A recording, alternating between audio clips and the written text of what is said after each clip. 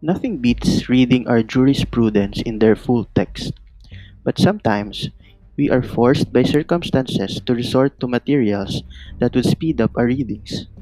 For cases, a digest. There are a lot of reasons. Maybe you're working, maybe there's a major subject, or maybe you just don't have the time. Let me help you. Let me try to save you from one of the most dreadful phrases in law school. Sit down.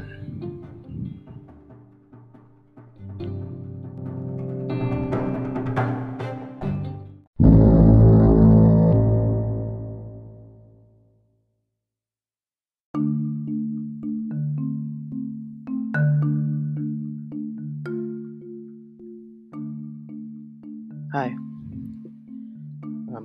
Since this is the first episode, I think it's proper that I give a little background. I'm a fourth year law student in the Philippines. I thought about this podcast to help fellow law students in their readings. Some are visual learners, some can understand in one reading, and there are some who prefers to listen, like myself. When I was in my lower years, I would do recordings of codal provisions and listen to them while traveling. It did some good, and sometimes it didn't went well. That's life. Of course, there are bad days. There are days that you cannot comprehend what you're reading, especially when you're just starting out. The pile of readings are just insurmountable. But we all have to go through that. Just to be clear, I am not a top student or anything. I'm just a normal student trying to survive law school. I cannot overemphasize again, there's no better way to read the cases in their full text.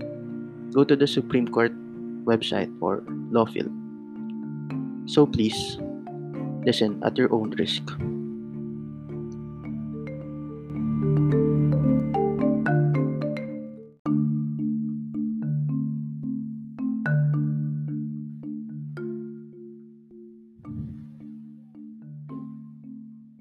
So the first case that I'm going to talk about today is the case of People of the Philippines versus Andre Marti, or otherwise known as People versus Marti.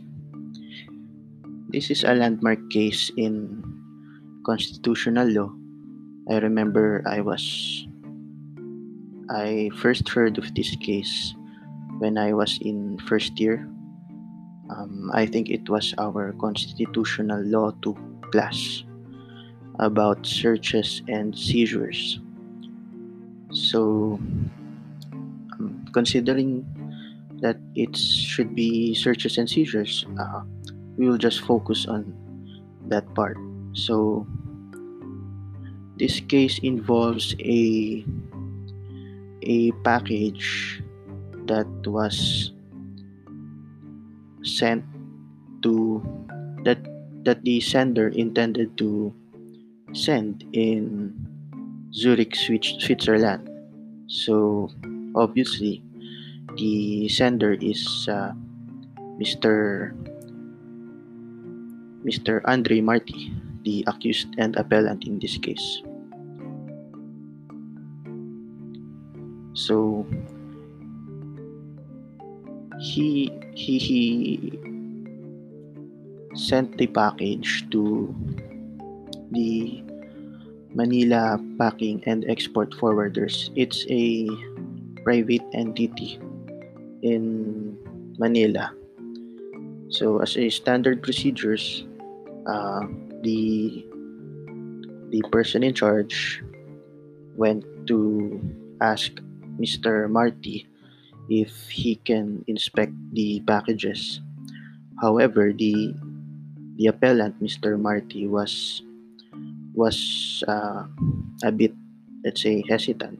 That's why he opted to just tell the person in charge that it just contains books, cigars, and gloves. So in other words, there's nothing to worry about. So Well, the person in charge acceded thereto, and he accepted the package. However, as a standard routine procedure, the package went to the Bureau of Customs, and it was there that it was discovered that the box contained a pieces of marijuana leaves, in which they discovered when there was uh,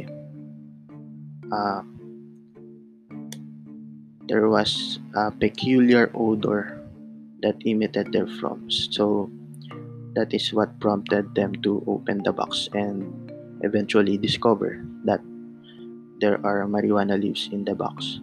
So the box was sent to the NBI for a laboratory uh, test, and samples were also extracted, and it was discovered indeed there was a dangerous drug. So obviously the sender, Mr. Marty, was charged with the Dangerous Drugs Act for violation of Dangerous Drugs Act. So when this case reached the Supreme Court, he raised the issue that whether or not this discovery is valid to indict him or have him guilty of the crime or the violation, because according to him it's a violation of his rights against illegal searches and seizures. So I'll just go to the main reason of the Supreme Court. According to the Supreme Court, while it is true that illegal searches and seizures are protected by the Constitution, this particular case does not apply to the appellant, Mr. Marty, because of the fact that the search was made by a private person. So this is the main reason of the Supreme Court of rejecting the theory of Mr. Marty and eventually having him guilty and having the evidence admitted.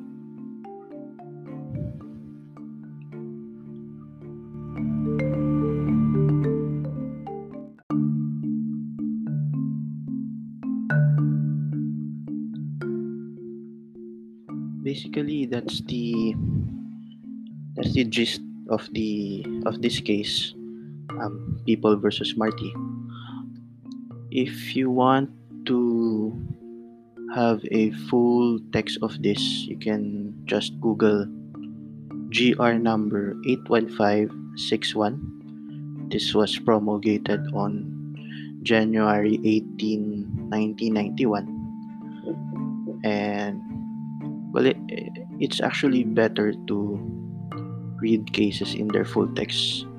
However, as I have said, there are some circumstances or some situations which will force us to resort in desperation or what you call this, speed reading or just skimming. So it's this is just secondary, or if there's a way you can avoid digests, it would be better, especially when you reach your higher years, your fourth year, because these cases will be asked by your professors in review subjects. So if you have a good foundation, it's better, or sometimes you don't have to read it again kasi alam mo na eh. So ayun, thank you for listening. Kahit facts lang, issue or ratio. Ratio decidendi lang ang pakinggan mo, okay lang. Every one of us has different needs. So, kung nasan ka man, you're driving, riding a jeep, walking, or just sitting somewhere, sitting in the canteen or the pantry or your office or whatever. Thank you. Eto pala, always remember when reciting your cases or reciting in general, I think it's good to be confident and speak like you know it. Uh, so, and this is your classmate. Let's strive to be lawyers, one digest at a time.